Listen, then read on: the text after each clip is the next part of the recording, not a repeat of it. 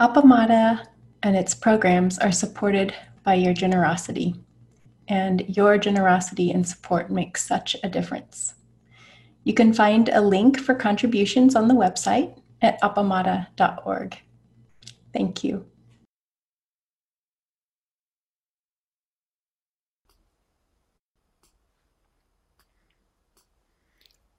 Well, good morning to almost everyone. Um, Maybe those of you in the UK and Europe, it's afternoon. It's certainly early morning here, and it's wonderful to be here. I love looking into the Zendo and seeing people sitting.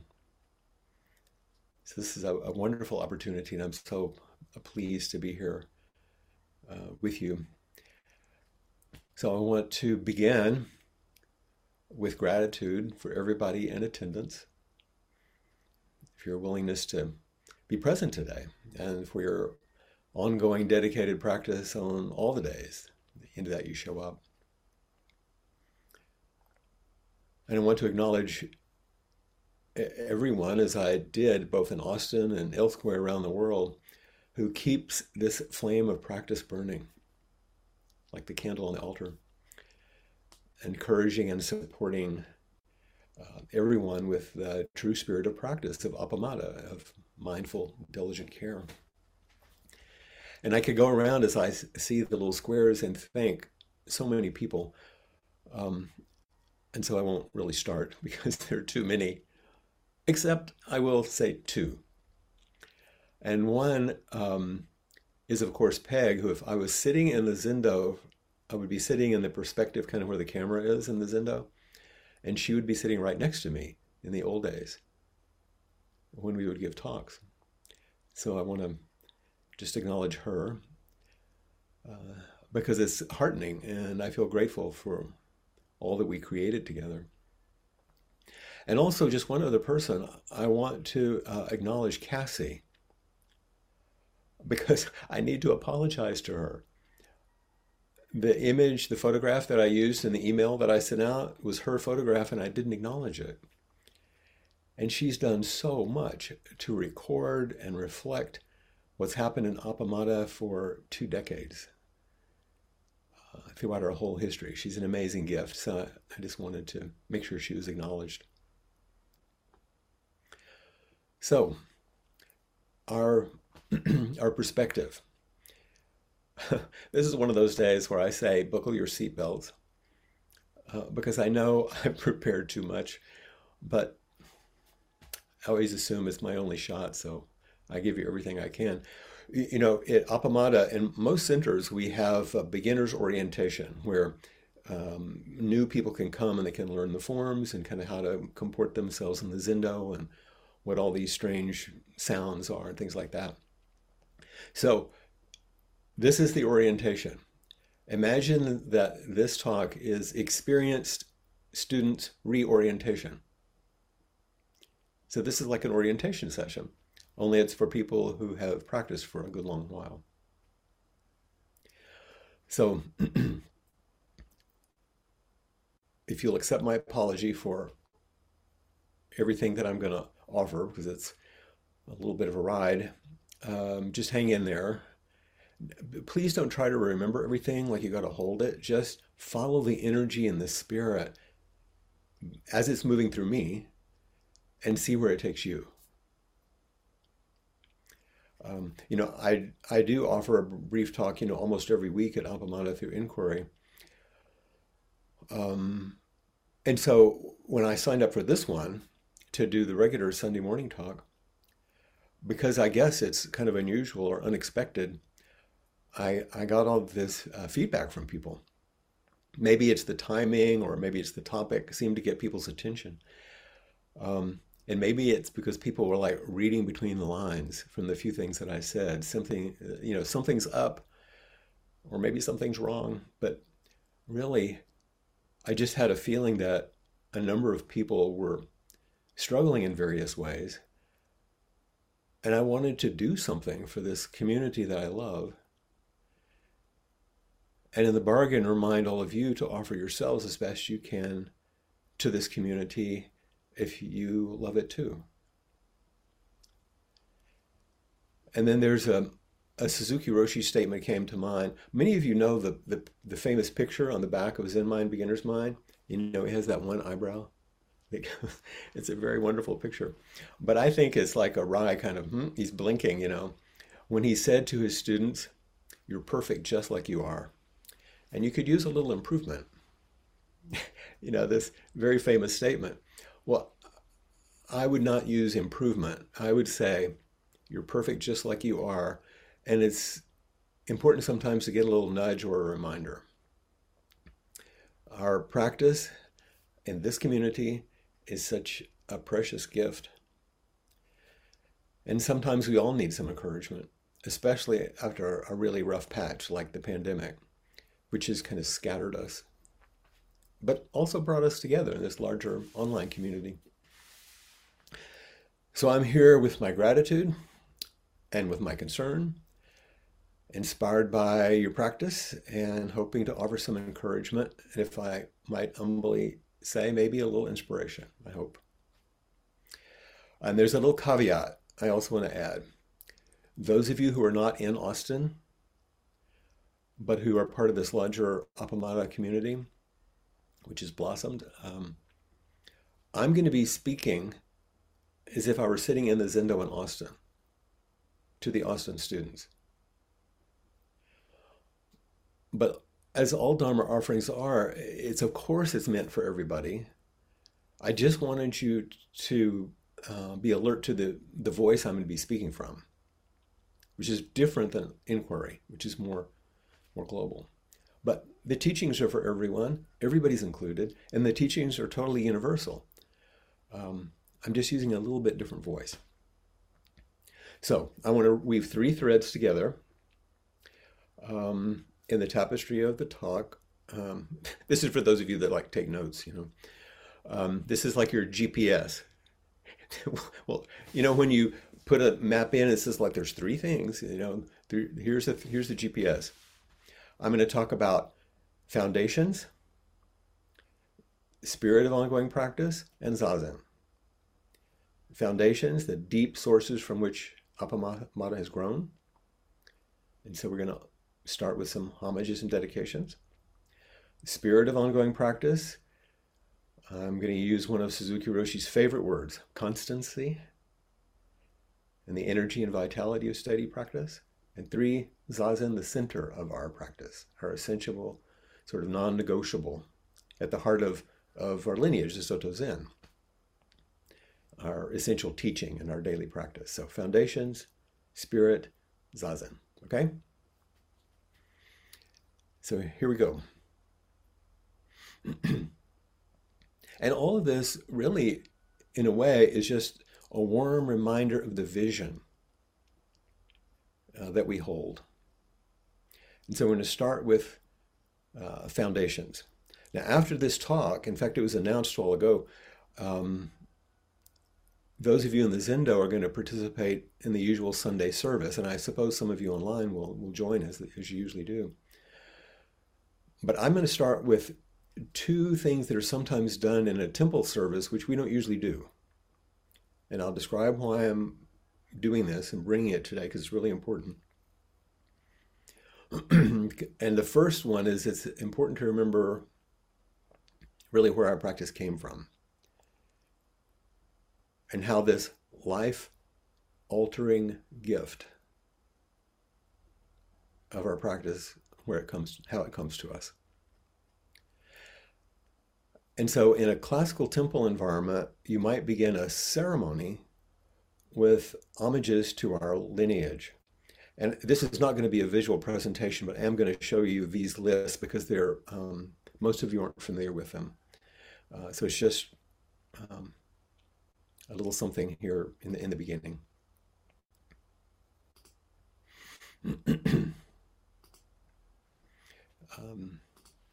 Pardon my just shifting here. There we go. So here's the first one.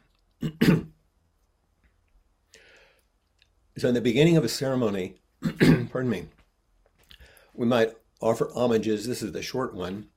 And we might chant. You wouldn't just read it. We'd be saying homage to the seven Buddhas before Buddha, homage to Shakyamuni Buddha, and you go down to Maitreya, Manjushri, the Bodhisattvas. So this is an homage to all the Buddhas before Shakyamuni Buddha, homage to the Buddha of our time, homage to the future Buddha, Maitreya. Those are the Buddhas. Then homage to Manjushri Bodhisattva, which is the Bodhisattva of wisdom, Samantabhadra Bodhisattva, which is the Bodhisattva of a strong practice of activity, and Avalokiteshvara Bodhisattva, which is the Bodhisattva of compassion. And then homage to all the succession of ancestors. Here's how I'd like for you to think about it. Homage to the seven Buddhas before Buddha. In other words, honoring everyone who's practiced on our behalf. Homage to, we're going to honor our own Buddha nature. I want to make this personal. Homage to the future Buddha. This is honoring the unfolding awakening that we all share. Homage to Manjushri, honoring the innate wisdom that we share. Samantabhadra, honoring the great activity of our shared practice. Homage to Avalokiteshvara Bodhisattva, honoring the immense compassion that we reflect. And homage to the succession of ancestors. That's the unending line of dedicated practitioners. That's us. So this is what we dedicate. We honor, the homages to what has brought us here. But it's personal. That's why I give you the sort of descriptors on the side. That's not usually part of the chant. And then at other times, after we do part of service, we'll do dedications. And there's another list. So these are the only things I'm going to show you. It's the other side. This is the past. And these are the archetypal energies which have held the practice for 2,500 years. But the other face of this is the dedication to our teachers. And we usually chant our original ancestor in India, great teacher Shakyamuni Buddha, and chant all through. Our first woman ancestor, Mahapajapati, who was the Buddha's stepmother, and who was the first woman to be ordained. Our first ancestor in China, who brought the teachings from India, the great teacher Bodhidharma. Our first ancestor in Japan, who brought the teachings from China, Eihei Dogen. Our first ancestor who came to the United States, in this lineage at least, great teacher Shogaku Shunryu. Our compassionate elder and founder, great teacher Charlotte Joko Beck, and the companion, compassionate founder and elder, great teacher Zenkei Blanche Hartman. So these are the people, not just the archetypal energies, but the actual people who have vowed to embody this practice so it can be transmitted to us. So I just wanted you to have those lists and to see it, since they're things that you're unfamiliar with, most of you, and might not have seen before. So once again, the names of the Bodhisattvas to whom we pay homage represent these foundational archetypal energies, and they remind us that we're supported and are actively joining all the Buddhas and Bodhisattvas every time we sit together like this. This is real. It's not some strange idea. This is amazing. You might notice the energy in your body as you think about chanting those names. And the names of the very human ancestors to which we dedicate the merit, those are the people who have vowed to embody these energies, like we have. And through their dedicated practice, they've brought the practice to us, so we have this opportunity. Their gift inspires our practice. And this is what Suzuki Roshi called constancy, steady embodied, energetic practice, no matter what the situation. And maybe you can feel a little bit of that spirit this morning as we reflect on this. And you can learn about all these archetypal figures, we study them, and you hear the biographies of these historical people. When we practice, we look, Zen is an embodied ceremonial practice conveyed through our forms, which then form us. And mostly in unseen ways. We can't really tell it's happening as we're doing it. But this only happens if we engage the forms with vitality and devotion. Our roots are esoteric, like those energies, and they're ordinary, like these people. They're sublime and they're mundane, and to leave out either side is misunderstanding our way. The archetypal energies and the constancy of practice of our ancestors holds the center, which is the title of my talk. This is what I'd like to talk about. We're held by the Buddhas and Bodhisattvas throughout space and time, and our job, our responsibility in turn, is to maintain the expression of this unbroken practice in the world and for each other, for all beings. This is holding the center.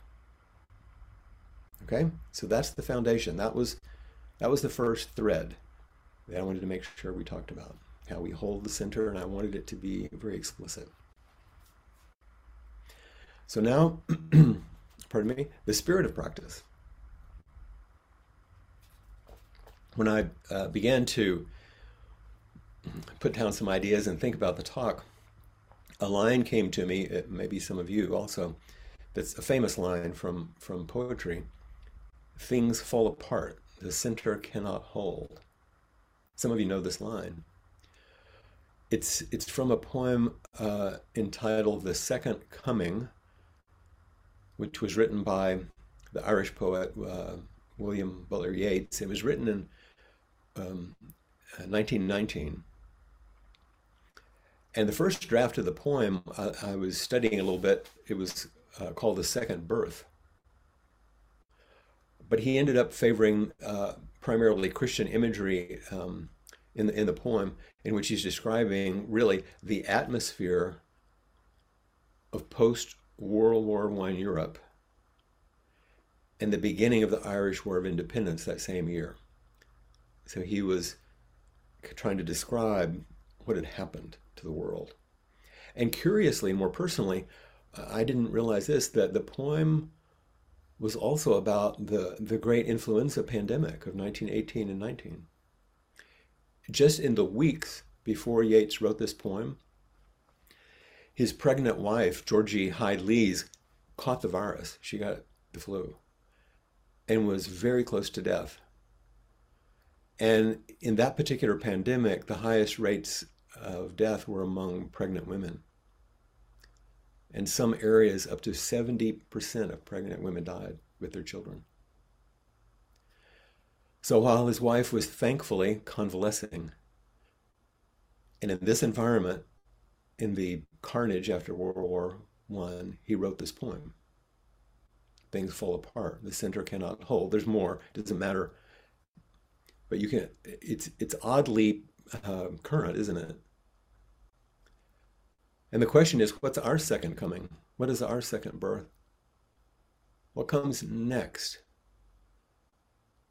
We're in so many changing seasons in the world of war and strife and climate and pandemic. And we're also, I think, in a new period of maturing of Appamada. So the foundations of our practice, we all know that everything changes. That's the easy one.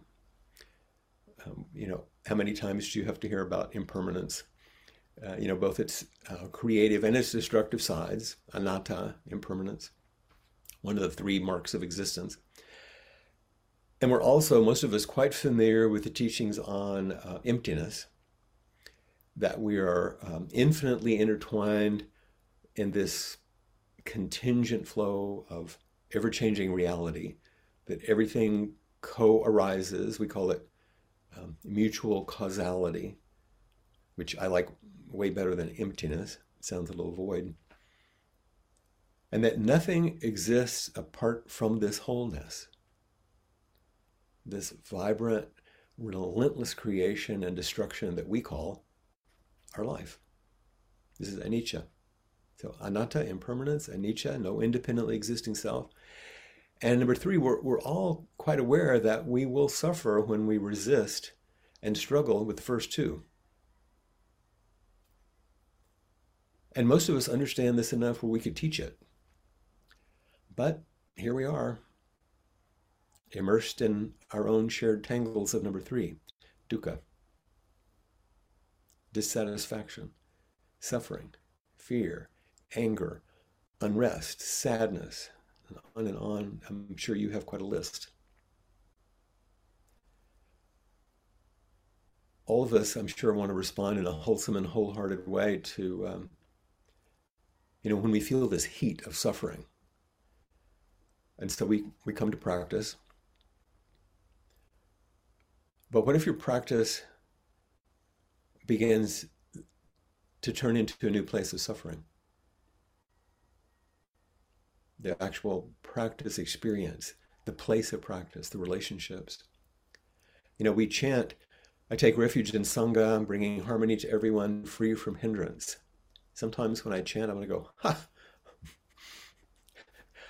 Bringing harmony to everyone, free from hindrance. Oh my God. A quote was revealed to me the other day from Dogen, which I'd not seen. I'm not going to go into it long, but listen to this. Dogen said, even when you are clearly correct and others are mistaken, it is harmful to argue and defeat them. On the other hand, if you admit fault when you're right, you're a coward.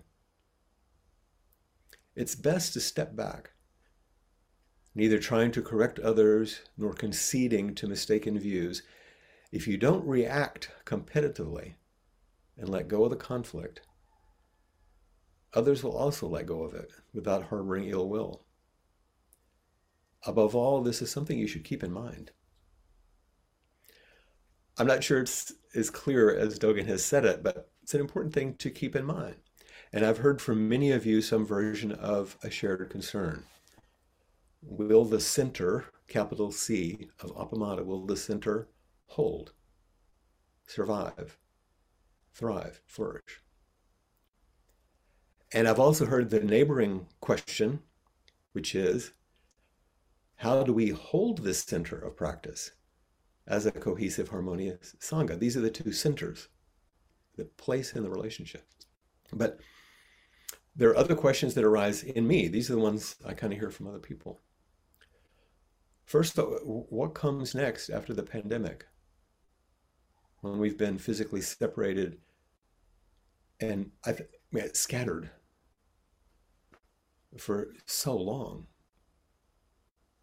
Can we repopulate the Zendo and our practice with a vibrant kind of energy? Well, guess what? It's actually happening. Look, it's true. We carry the question, but it's true. And also, remember, it's summer. There's always a dip. Another question is how do we hold the center after our founding teachers have stepped back? I just want to name everything. We love and respect our current entrusted teachers and all the mentors and all the senior students, and we can feel our shared dedication to practice. But no single person can do it all. And you're not going to become me, and you're not going to become Peg. It's not because we're better. We just at it for a long time. And everyone is being asked to be themselves. Come forward as yourself. And remember the homages and the dedications? This energy is on your side, and there are real people doing it. We all experience things that are really difficult in life. Every single person. If you named everyone has a story. But there's a question, and this is kind of like from my psychologist side, why do some people carry trauma and others don't when everybody had bad things happen to them? And the answer is not in the severity of the difficulty. Like if really bad things happen, you have trauma, and if sort of bad things happen, you don't. That's not the determining factor. The answer lies in, it's a more complex formula, but for the sake of this talk, I'm going to say it has two basic elements. Difficulties, which we all have, become embodied trauma if you can't talk about it and you can't use your body to respond to it. That's why when you're carrying a lot of difficulties, to sit down and be quiet in Zazen doesn't do the whole trick. We have to talk about these things and we have to act. And Appamada has a creative and lively body.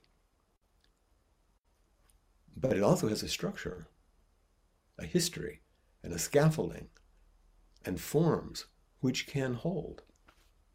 And an intact body can heal, even from trauma, and grow. And given the right space and the willingness, this body of the Sangha can heal from what might be thought of as a potential trauma. I don't mean to be dramatic. It's just that I think in the larger universe of practice these days, it's the pandemic and some of these other things has been a bit sort of traumatic to people. In the life of every single Sangha, there's always like a next step, maybe an evolutionary turn, a troubling loss, an unwanted challenge, or a surprisingly generous gift, which makes something new possible. All those things have happened at Appamada. It's the way it goes. This is our Sangha life. And we shouldn't be surprised, but we are. I can remember in the early days when I was training at San Francisco Zen Center, I'm in this place that is quite a big center, and everything is going along beautifully, and there's a lot of complexity, and it's held wonderfully by all the students and the senior teachers and all that. And so it looked to me like, wow, this is fantastic, And then on breaks, or we're hanging out with some of the senior students, and they go, oh my God, this place. And then they start there about the backstory. It's the way it goes. I think we might heed the old advice, which all of you heard. I think we're going to have to practice like our hair's on fire. The energy of the Bodhisattvas, which we chanted, and the embodied practices of all those that have been on the ground, the names of our ancestors, these are our foundations. And like the old teachers have said, when you fall down on the ground, you use the ground you fell on to get back up.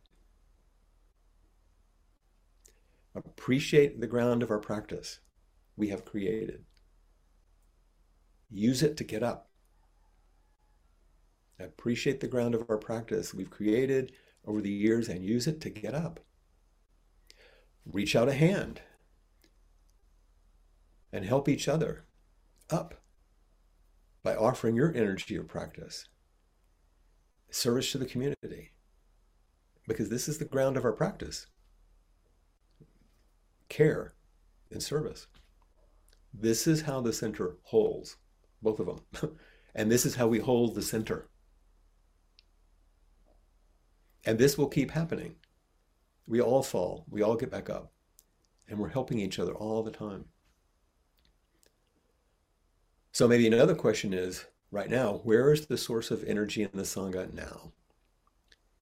And how do we fan the embers, like down there somewhere to encourage the flame of practice? Are we embodying constancy in our individual practice and in our community practice? How do we rekindle the spirit of practice if it seems like it's waning? This is one of the reasons I began with the homages, because we're carrying on something amazing and valuable, and all of us have to participate in it. if it's to stay alive. You can feel it. And you have helped create and sustain it for a long time. It's not something you were given. And if you value its continuation in the ways you know it can be and has been, then you have to enact it. This is why we dedicate the merit to our ancestors, because that's what they did. We dedicate our practice activity to them because they dedicated their lives to enact and embody the practice so we could have it. So what do we do? And what did they do? Well, they showed up, they sat in Zazen, they looked around and noticed what needed to be done, and they encouraged other people by their actions. All of which is super sustaining and encouraging to them. Got to show up, sit Zazen, see what needs to be done, and encourage each other. This is constancy. If you look in Zen Mind Beginner's Mind, there's one of the little chapters is on constancy. Here's the little paragraph from Suzuki Roshi. He said, he makes a really important distinction. He said, I've always said that you must be very patient if you want to understand Buddhism. But I've been seeking a better word than patience. I'm always amazed when I read this stuff because like English was a second language. And he's trying to figure this out. And I say this looking at Claudine, you know, this language thing sometimes, I'm always amazed. He said, I've always said that you must be very patient if you want to understand Buddhism. But I've been seeking a better word than patient.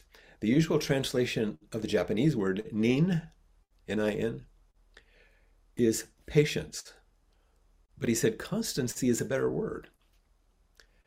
You have to kind of force yourself to be patient. But in constancy, there's no particular effort involved.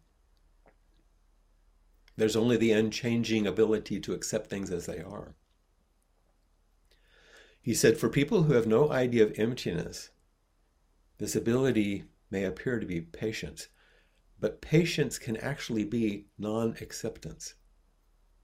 I'm going to say more about this. But people who know, even if only intuitively, the state of emptiness always have open the possibility of accepting things as they are. They can appreciate everything. And everything they do, even though it may be difficult, they will always be able to dissolve their problems by constancy. So he's basically saying, I think, patience can seem like putting up with things. Just got to be patient. But this doesn't have any energy or inspiration in it. In fact, this kind of patience is kind of deadening, like waiting it out.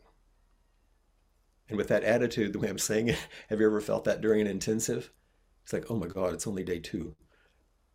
You know, or even just in the morning zazen, just waiting it out. Well, there's no inspiration in that. It's who would want to come to practice with that kind of patience? But if we appreciate the energy and dedication the bodhisattvas express and the embodied practices that our ancestors demonstrated, then we begin to get the feeling of constancy through the many changes, the ups and downs of life and community. This is the actual ride. So continue by offering yourself to the next thing. Notice I didn't say do the next thing. Offer yourself to what comes next. Practice is not a burden of endless, lifeless responsibility.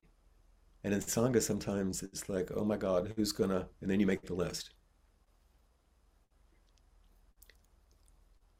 This is actually the practice of setting down the burden of self-centered preferences and judgments and offering yourself to what's greater and more generous, to your vow, which supports our vision for the benefit of everyone.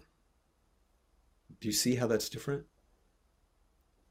He says that we can dissolve our problems by constancy if we have an appreciation of emptiness.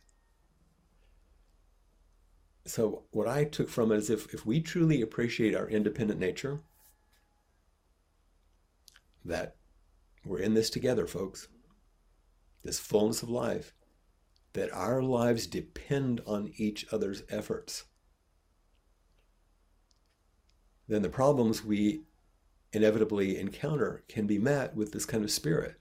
This is the unchanging ability to accept things as they are. This is the way it goes. This is the way we create things like councils, Zen mentors, much of the structure of Appamada to hold the complex behavior and hold things together with kindness and generosity. Even the Zendo roles, timekeepers, a monitor, everything shows us how everything else depends on everything that we're doing, and everyone depends on everybody else. One thing is responding, it's always a responsive function. It's all built into the form. But again, this accepting things as they are, it gets misunderstood. It's not passivity. It's not like, oh, well, it's just the way it is. I guess I'll accept it. That's not the acceptance we're talking about. Or worse, this is the way it's always been, so this is the way it's going to continue to be. Don't question it. Now, both of these forms are actually passive. And the definition of passivity I'm using here is when we don't actually meet the issue or solve the problem. That's what I mean by passivity. So both of these orientations are strategies that really demonstrate an unwillingness to meet the problem or to solve it. They're refusals to engage the precepts and the messy relationships with each other.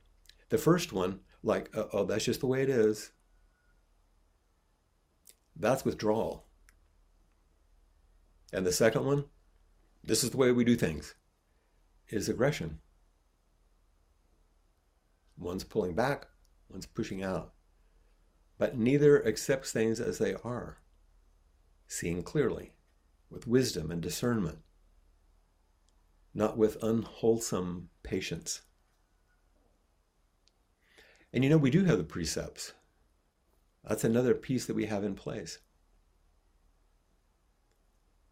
And we have wonderful training programs. And Suzuki Roshi one time was asked if he tried to teach his students the precepts and correct them as they work with the precepts. He said, no, I just watch how they treat each other.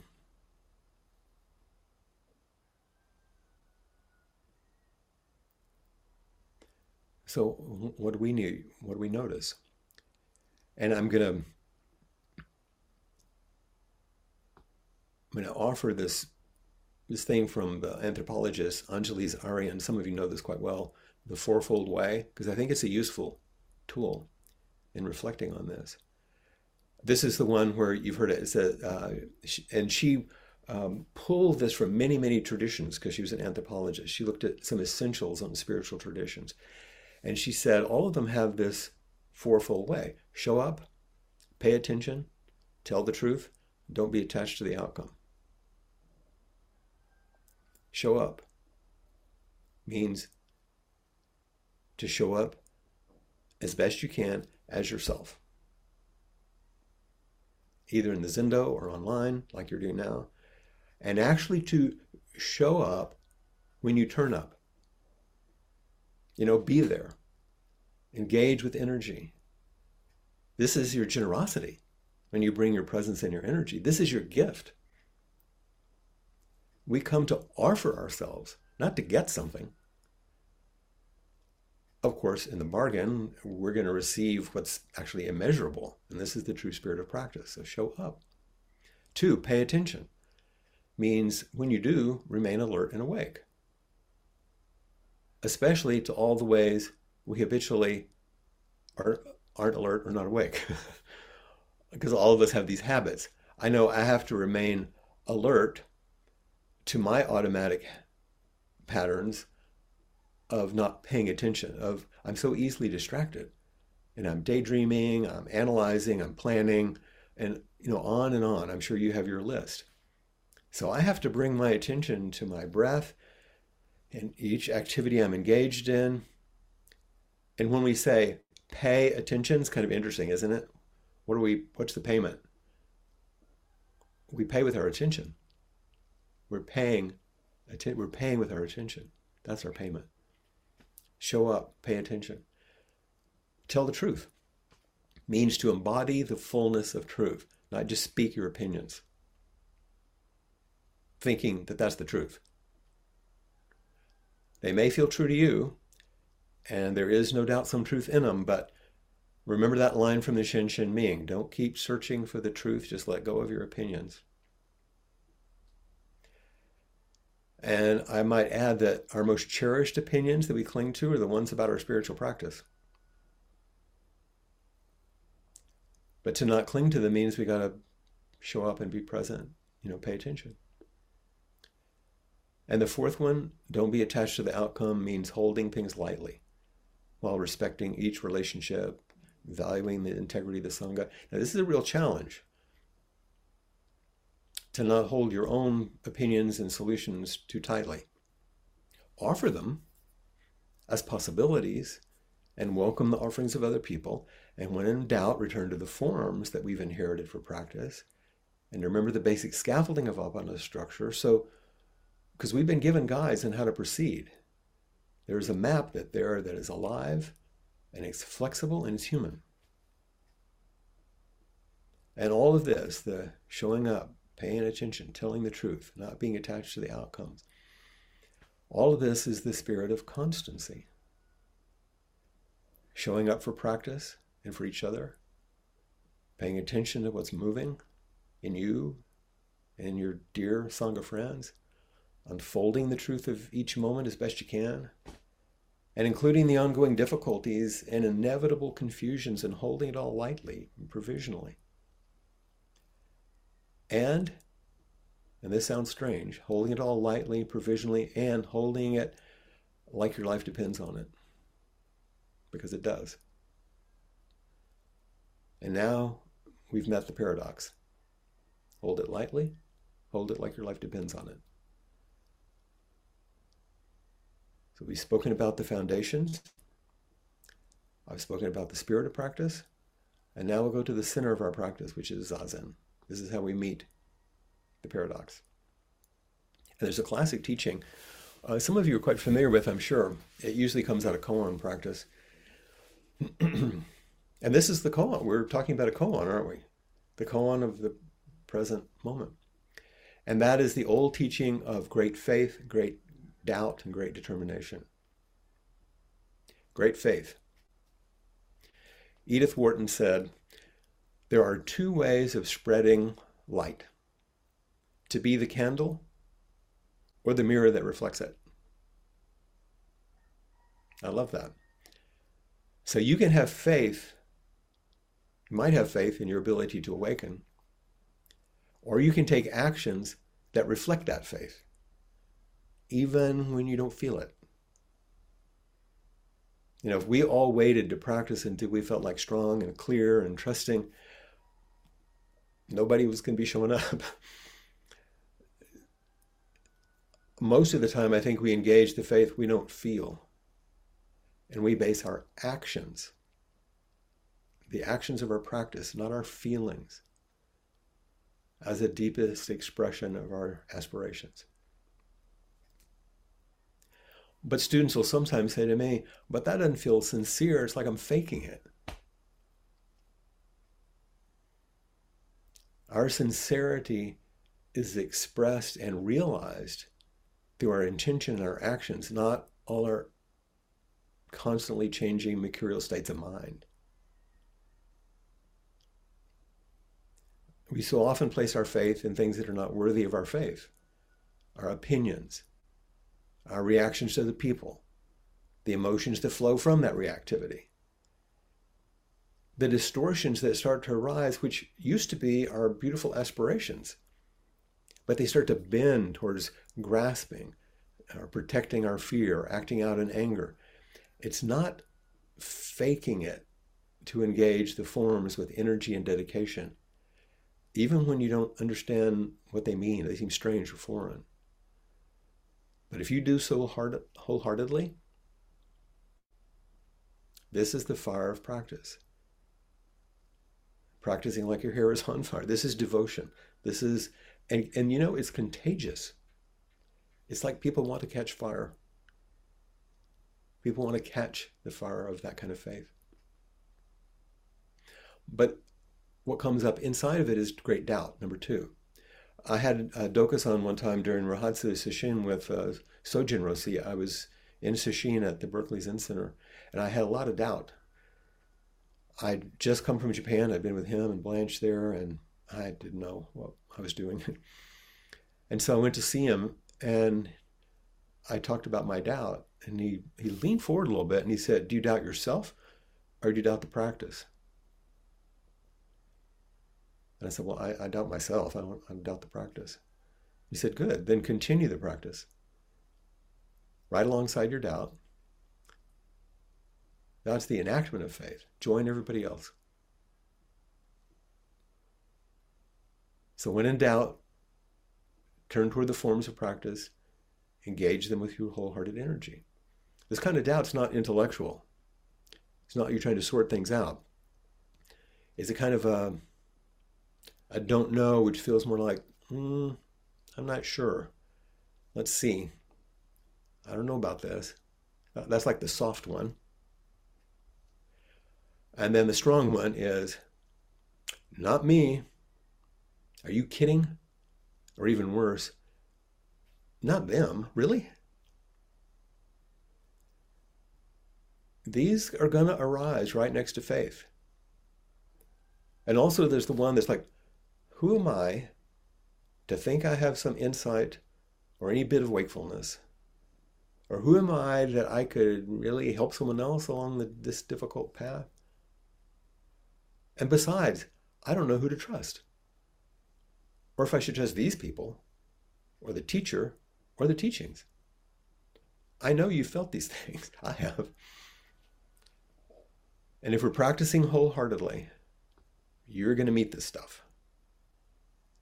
And it usually feels a lot like disappointment. Sometimes like anger, sometimes like fear, depending on how you're structured. And this is not a problem unless you cling to it and practice it and let it take over.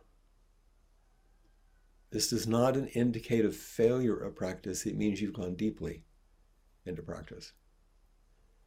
Doubt points out all the ways we strive for and negotiate with and chase after something we can never reach by self-effort.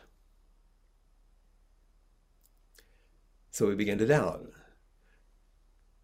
Maybe we start to realize that our individual effort, the efforts and goals that are held by our small self, like to have it our way, our parts, actually can't accomplish what our larger self feels called toward.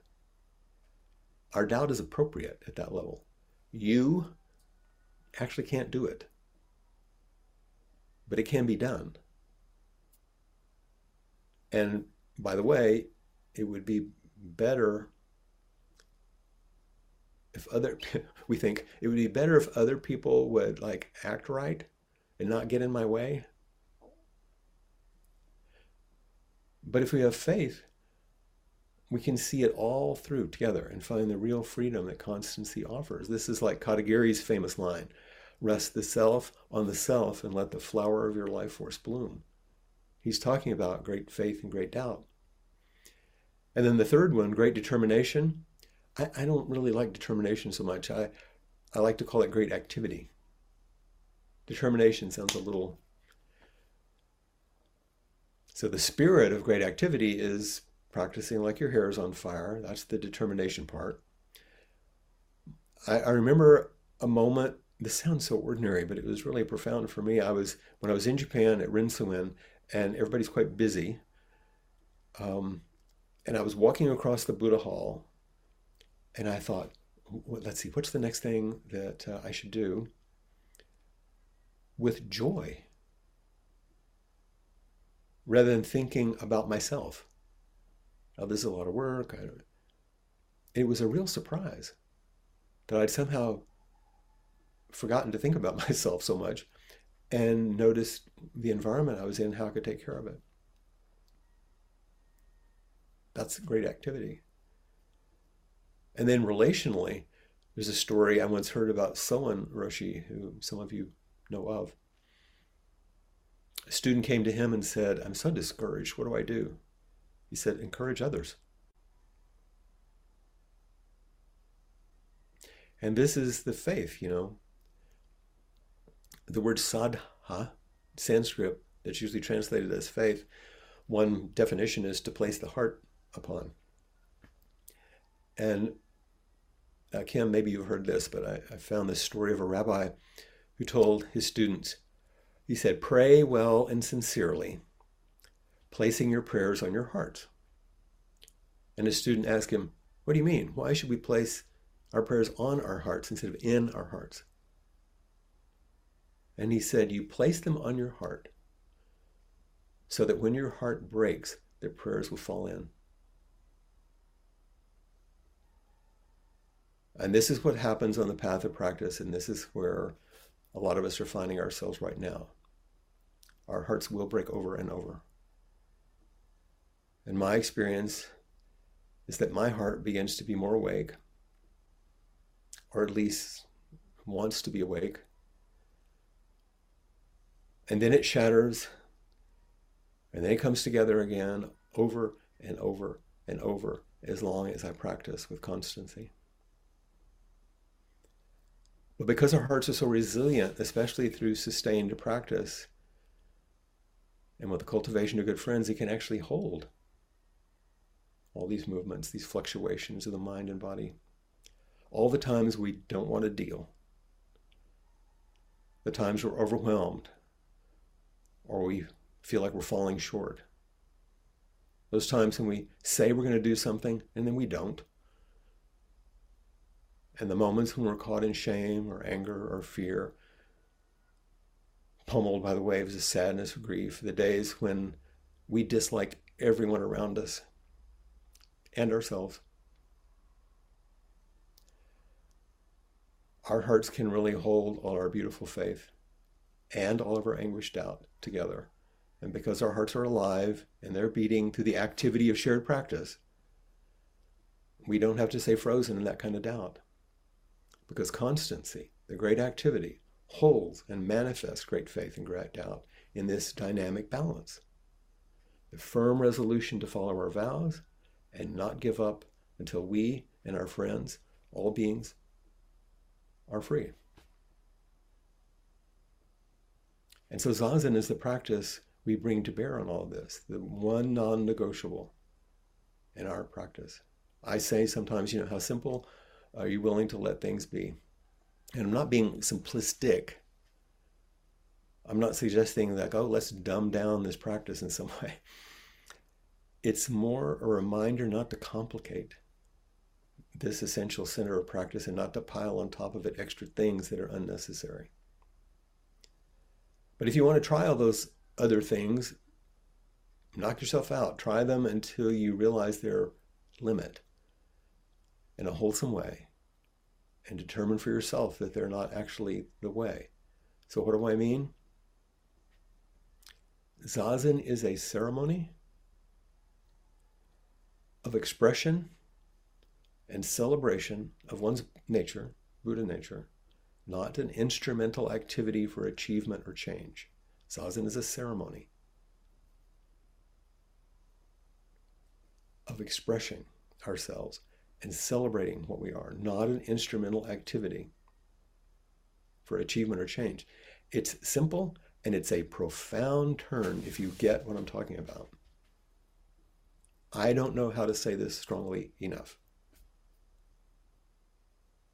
To truly understand what Zazen is, what Dogen and the other ancestors, the names that we chanted, have tried to convey, this is a life-altering turn and a glorious opportunity to shift from lack, I'm going to meditate to get something, to wholeness. I'm going to express this miracle of my life. And we shift from fear to love. We sit by assuming a dignified, upright posture, alert, expressive, receptive, ready. Because we're enacting our innate wakefulness with our body in every single breath. This is the enactment of faith. What if you couldn't wait to get into the Zendo, to sit, because you're going to get to express your perfection and celebrate its great light? That may sound crazy, but that's what you're doing. Sitting is an amazing opportunity to meet everything that arises with the same energy as those Buddhas and Bodhisattvas. Meeting everything with curiosity and a willingness to accept what is. So we pay homage to that energy when we sit. Our sitting itself is paying homage. Sitting is honoring all of our teachers who perform this ceremony over and over and over as an expression of their devotion to awakening and to each other. And we dedicate the merit of our practice every time we sit. And sitting is the embodiment of constancy, the embodiment of faith, the container for doubt, and the expression of Buddha activity using your body in support of other bodies. This is an amazing, exciting, and potentially satisfying opportunity. It's not waiting for something. And it's not drudgery. It's not striving for something. And this is not a burden. These are the things that the ceremony of Zazen holds. Because these are the things we bring with us to the cushion if we appreciate the reality of Zazen, if we make this life-changing turn. Zazen is your chance to go over the palace wall with the young Siddhartha Gautama and see the truth of what it means to have a full life. And it will alter your way you experience the pains and joys which will manifest in your body as you sit, because you feel them. You feel old age, at least I do. Illness and death are right there. And you will also be enacting with your body the holy sage that Gautama also met. And now, believe it or not, you're one of them. So sit like one. Zazen is your willingness to sit under the Bodhi tree, right next to the Buddha, just like you're sitting right next to your friends now or online, and awaken with all beings. The Buddha's story is not some historical story about some guy in India back then. It is your life. And paying attention helps you notice it. Zazen is essentially saying, by your steady upright sitting, directly to Mara, the tempter, as you experience all that's arising that feels nothing like awakening, you're saying by your sitting what the Buddha said. I see you, Mara. Steady, willing. But your wakeful nature is untouched, even as you're assailed by everything that comes. Your upright sitting celebrates that reality. Zazen is touching the ground with your whole sitting body, just like the newly awakened Buddha did with his hand when confronted by Mara. Mara said, "Who do you think you are?" Imagining you could be awake. And you and I say, with our silent, upright posture, when we're resting on the ground, the same thing the Buddha said. The earth is my witness. And every time you sit, you're both bearing witness and you're being the witness to this basic awareness, this wakeful nature, your big, big mind. The awareness you're always immersed in. But like a fish in the water or like a bird in the sky, you may not notice it. This is where you live. And sitting it is an opportunity to notice and celebrate that fact. Zazen is the simple act of expressing and celebrating your wholeness and the exquisite, indescribable glory of your humanness and all of its misshapen and struggling beauty. And Zazen is a miraculously mysterious and really ordinary activity. It's an opportunity to shine and illuminate the entire space and every relationship around you. Everything we do in the Zendo, from the time we take our shoes off on the porch to the time we leave, our entry, our approach to our seat, our bows, our settling, our posture, our breath, our chants, everything we do in the Zendo, and everything we do with each other is preparation for and an encouragement and nourishment and a celebration for the ceremony of Zazen. Everything we do. So, I know I'm over time here, if you'll bear with me. Right at the end, please honor where we've come from these past 10 or 15 years. Pay homage by showing up to practice and encouraging each other. And it's not an exaggeration to say that all over the world people cherish what we've created here. It's really true. Dedicate your practice to each other. Make it personal, intimate. People want to be touched and inspired by your practice. Be kind and joyful because they're looking to you to reflect the light they long to see, and which will illuminate their lives in ways they can't even imagine.